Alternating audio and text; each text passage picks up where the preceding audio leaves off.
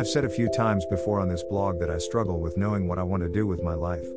Over the course of nearly 4 decades, I've done so many different things that most people probably wouldn't believe it. If I recall, I covered some of that in one of my first posts, and every time I go back and recall the things I've experienced in my time here on Earth, I'm surprised at just how varied my experiences have been. While this sounds like an amazing thing, it really is a double-edged sword. I struggle with the fact that I don't have any one thing that stands out to me as something I can be passionate about. Most of the great things that I've experienced have actually been side effects of the various situations that I found myself in through an organic process of just moseying my way through life.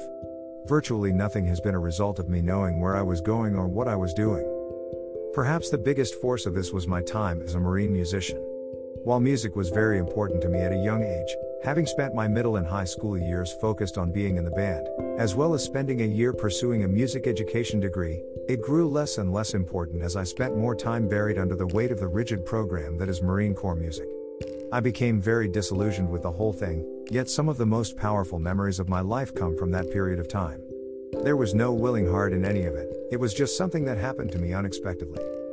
The last 8 or so years of my life have been much the same from an attitude standpoint, but the experiences haven't surfaced as they have in the past.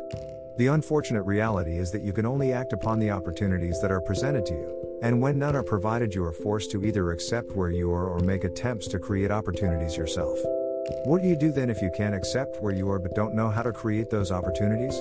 Even if you did, how do you know which opportunities you want to make? Ever since leaving military service, my dream has been to find a way to make a living for myself, not relying on others to provide me with an income that is contingent on doing whatever it is they want me to do. The problem is that I just don't possess the imagination or creativity to figure out how to do that. Like everything else, I'm just waiting around for that spark that ignites my passion so I can jump onto something I can get excited about. I'm not very good at waiting. I'm not really sure what I'm trying to get at with this post. My life is in a place right now where I'm struggling on many fronts, from career to relationships to just finding a way to be happy with my circumstances. There are so many ideas for what I think I could do, but no apparent way to get to any of them.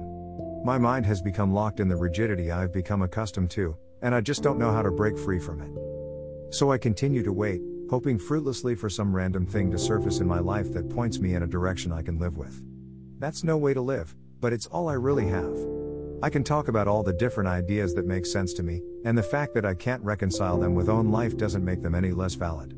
It is simply a reflection of the fact that the emotional side of our being cares little for logic, preferring to just run wild with its own idea of what should be. It just makes it so much harder. Email address. Subscribe. Make a one-time donation. Your contribution is appreciated. Donate. Make a monthly donation. Your contribution is appreciated. Donate monthly. Make a yearly donation. Your contribution is appreciated. Donate yearly.